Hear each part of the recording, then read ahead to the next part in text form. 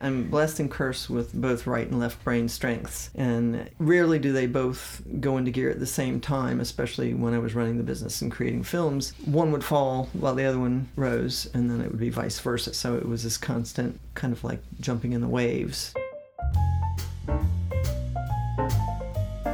Hello and welcome to Arts In, also known as AI, the podcast produced by Creative Pinellas. I'm Barbara St. Clair, your host, and I am here with Victoria Jorgensen, who is a filmmaker extraordinaire. Oh, thank you. So I was looking at your resume. You've been in probably 20 or 30 film festivals. You've won Telly Awards. You've produced your own work. You've produced documentaries. You've produced work for commercials and companies that need videos. Right. And what I noticed is that you got your BA in 1977 and started studying film in the 70s, late 70s. Yes, definitely. The technology was very different Yes. than it is now. Very expensive to make movies back Definitely. then. There were not very many women in that field. Not too many in this area, anyway. We had a film festival back then, which nobody really went to film festivals back then very much, at least around here, but called Chinsegat. That morphed into the Ybor Festival of the Moving Image at one point and shifted around from Brooksville, believe it or not, to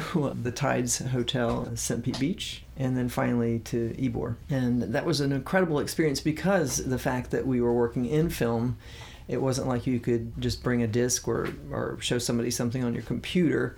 You had to bring the actual film reel with you. So we had people coming from New York, California, Canada, working with each other for a week-long period on installations and various things and sharing till 3, 4, 5, 6 in the morning what you were working on. And it was an incubator, I guess, for lots of strange people making movies. So how did you get interested in being a filmmaker and making movies, and then how did you find your way in that industry? It's interesting. I didn't decide on my major until, I guess, my junior year.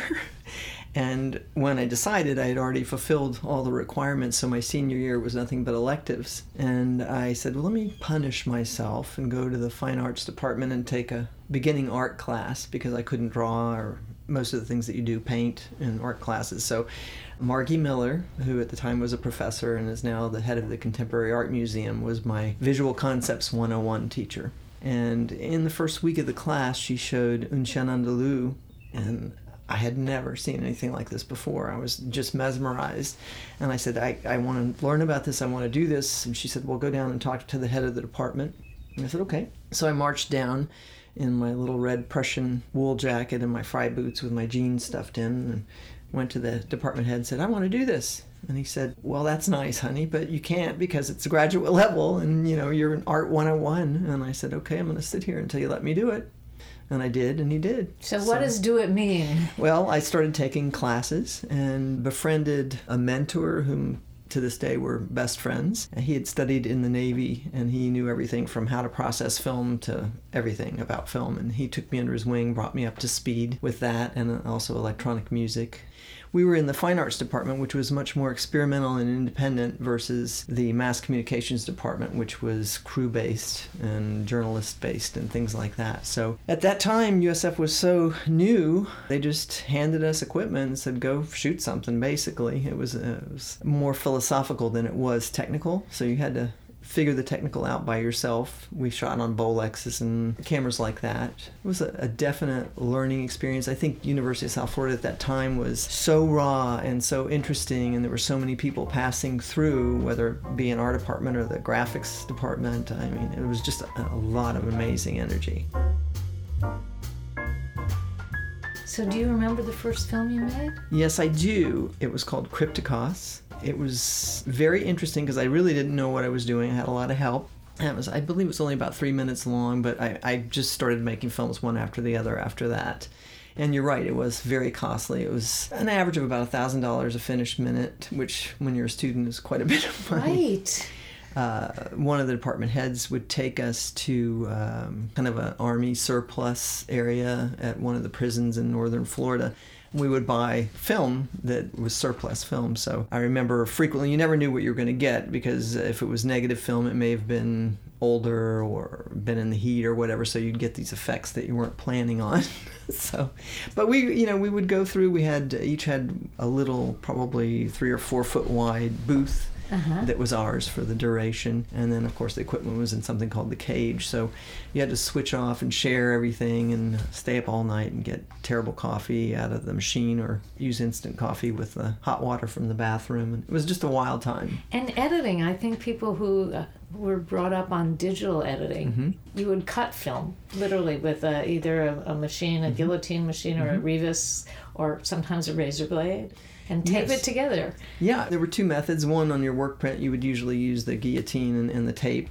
And then on your final, when you conformed, which, you had to practically be naked with white gloves on and your hair in a net so you wouldn't get the film dirty. But then you would actually scrape the emulsion off and use acetone to seal the plastic parts together.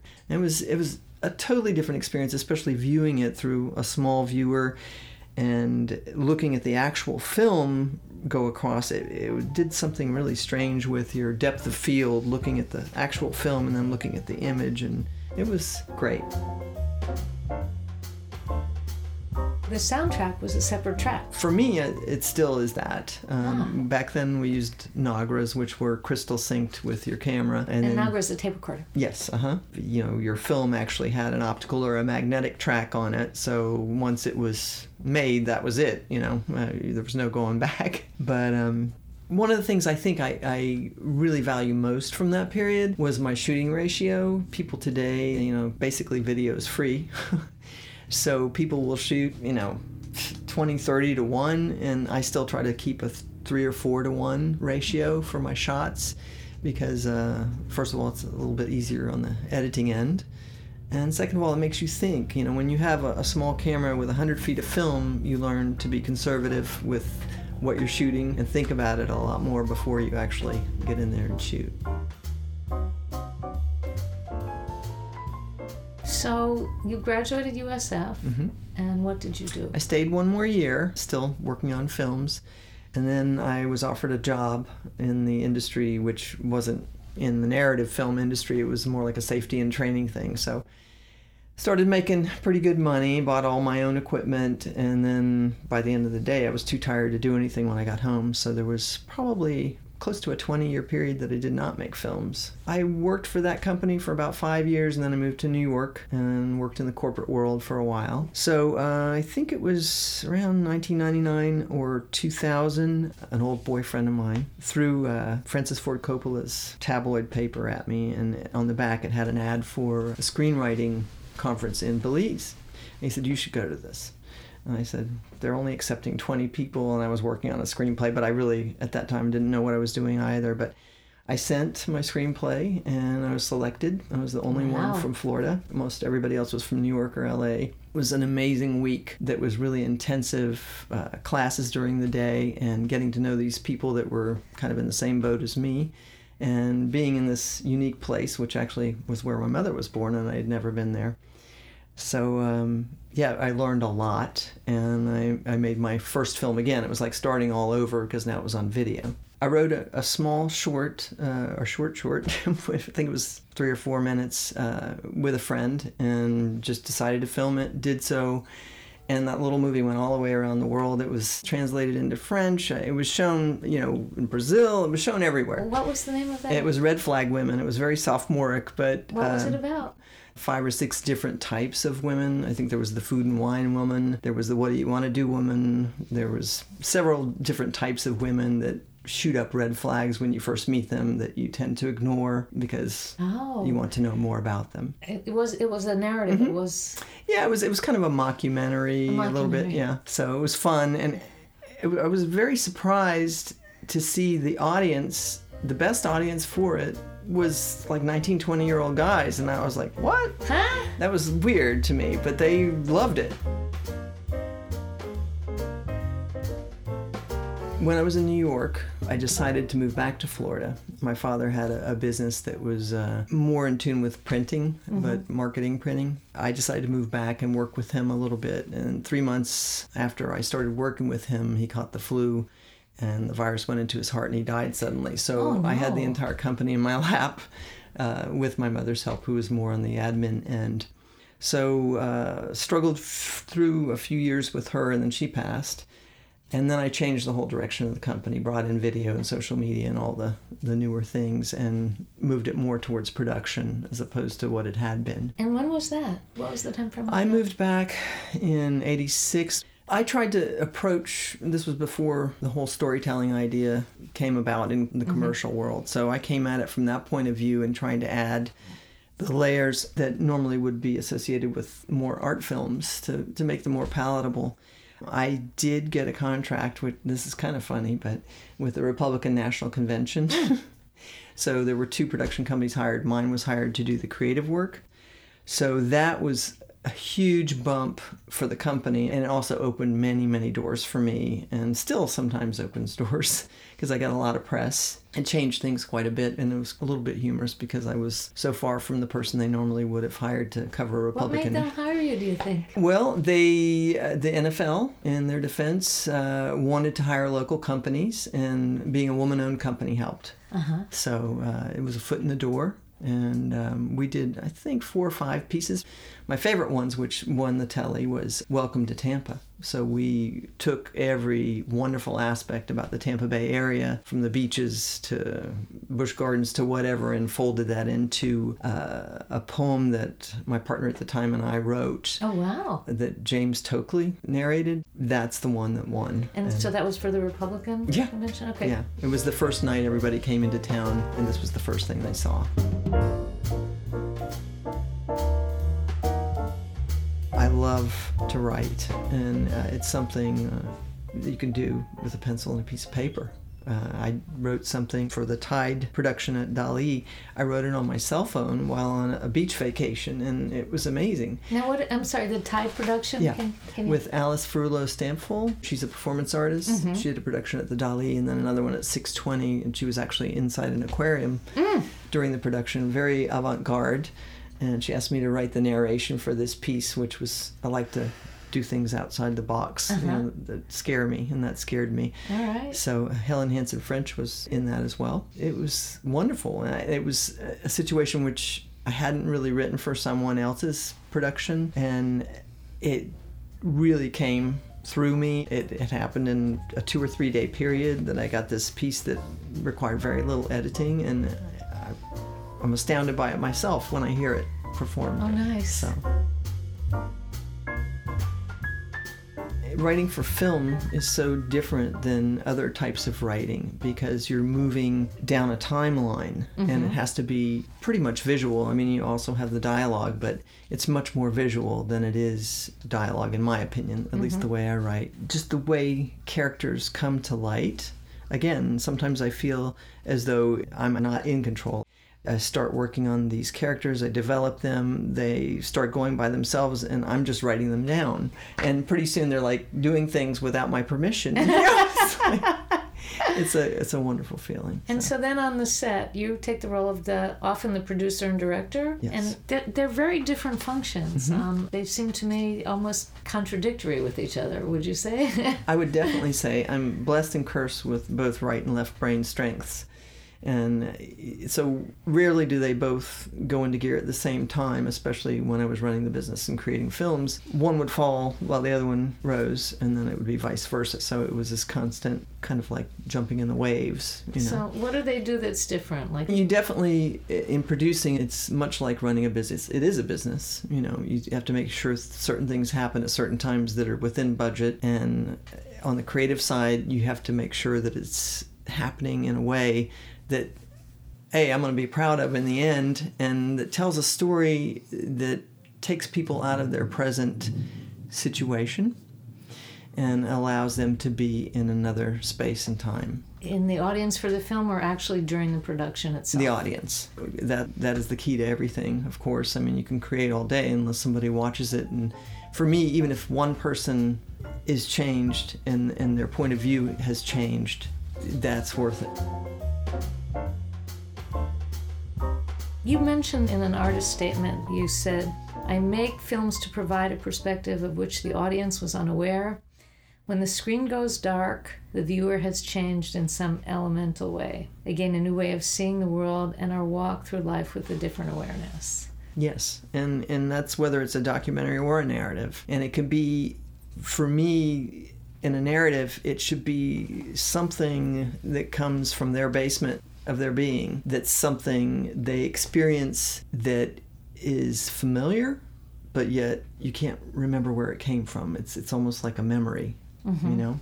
And with a documentary, it's pointing out sometimes really basic things that when we go throughout life, we don't notice things, whether they be objects or whether they be trees or birds. And whatever we focus on is almost like the depth of field of a lens. So if I can bring things to light, ideas or any type of thing that somebody hasn't considered or taken a moment to look at before, then that's my job.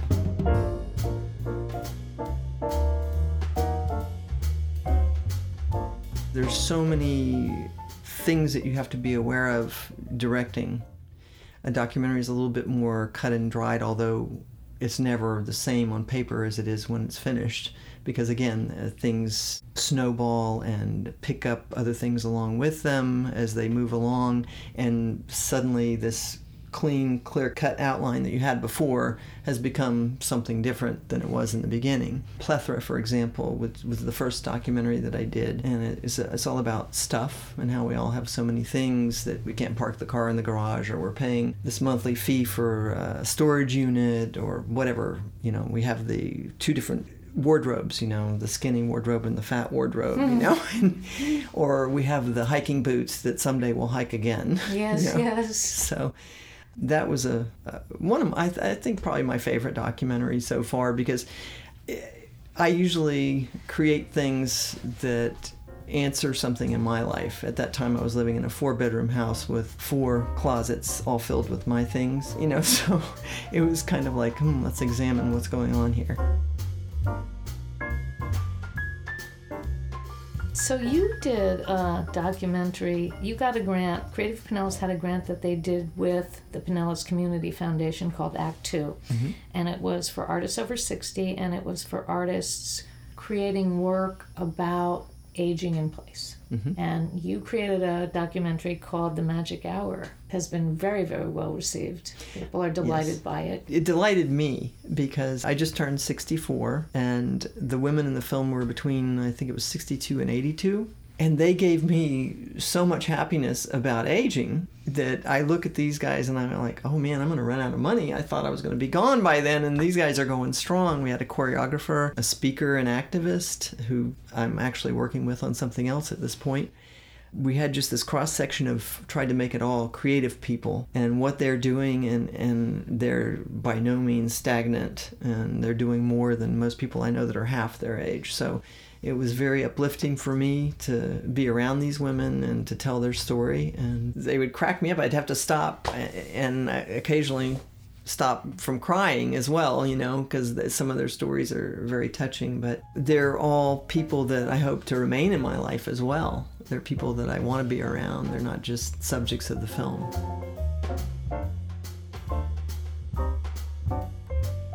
So what happens to a documentary like The Magic Hour or Plethora when you've completed it? I mean, obviously you can put it on the website or whatever, but...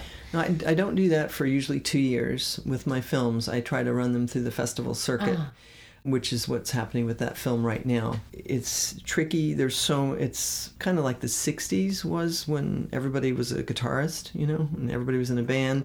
Now everybody's a film director. So it's been democratized. Yeah. And anybody these days can make a technically good film pretty much if they don't even try. You can do it with your cell phone these days.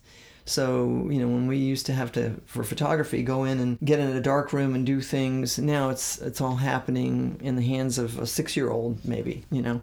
So it's a totally different thing. I think that is also happening to the distribution end, and there will be many people that will argue with me and probably be angry at me for saying this, but I attend a lot of international festivals, and nobody knows what's going on right now in terms of distribution.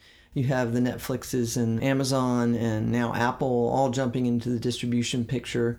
And you have the big studios that are trying to emulate those guys while they're trying to emulate the big studios. And it's very confusing what's going on. We have content farms in China. It's the way things are, it hasn't settled yet, the way things are working out. And I truly believe that episodics online are going to be the way things are going to be done in the future. I think they're already being done that way, but I think that's going to be the model for distribution more so than festivals. We've got screens everywhere around us. If we don't have that screen around us, we're pretty lonely. You know, I'm about to go on a little trip in the mountains, and part of that is a cleansing for me to not have that in my hand or by my side, so that I'm almost forced to create and clean out some of this stuff that's constantly banging me as I walk down the street or drive or in my house or wherever.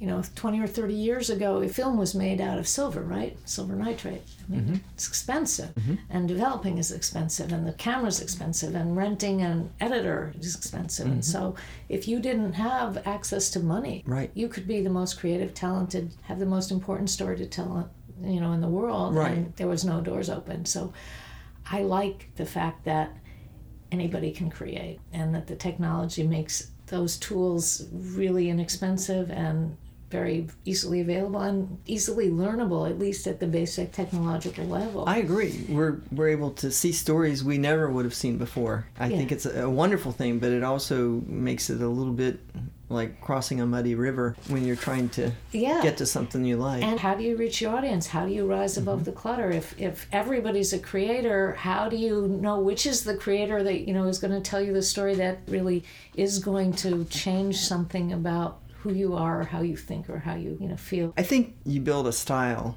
and people can see in your stories some kind of thread that goes through those stories, even if they're about totally different subjects, even if they're a documentary versus a narrative, and part of your soul goes into that.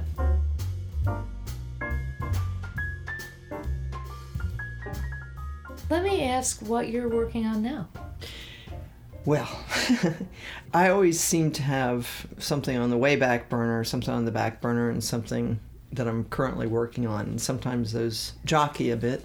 2 years ago, we started working, my writing partner and I, on episodic, which would like to be on TV, but it could be on the web, called The Berg. And I'm very excited about that. I haven't written for television or in that format before, so it's a little bit of a learning experience. It's not the same. Everything is formulaic, at least in this country. It's fun. We're not sure at this point whether we're going to go half an hour or hour for each episode. It's quite complex, actually.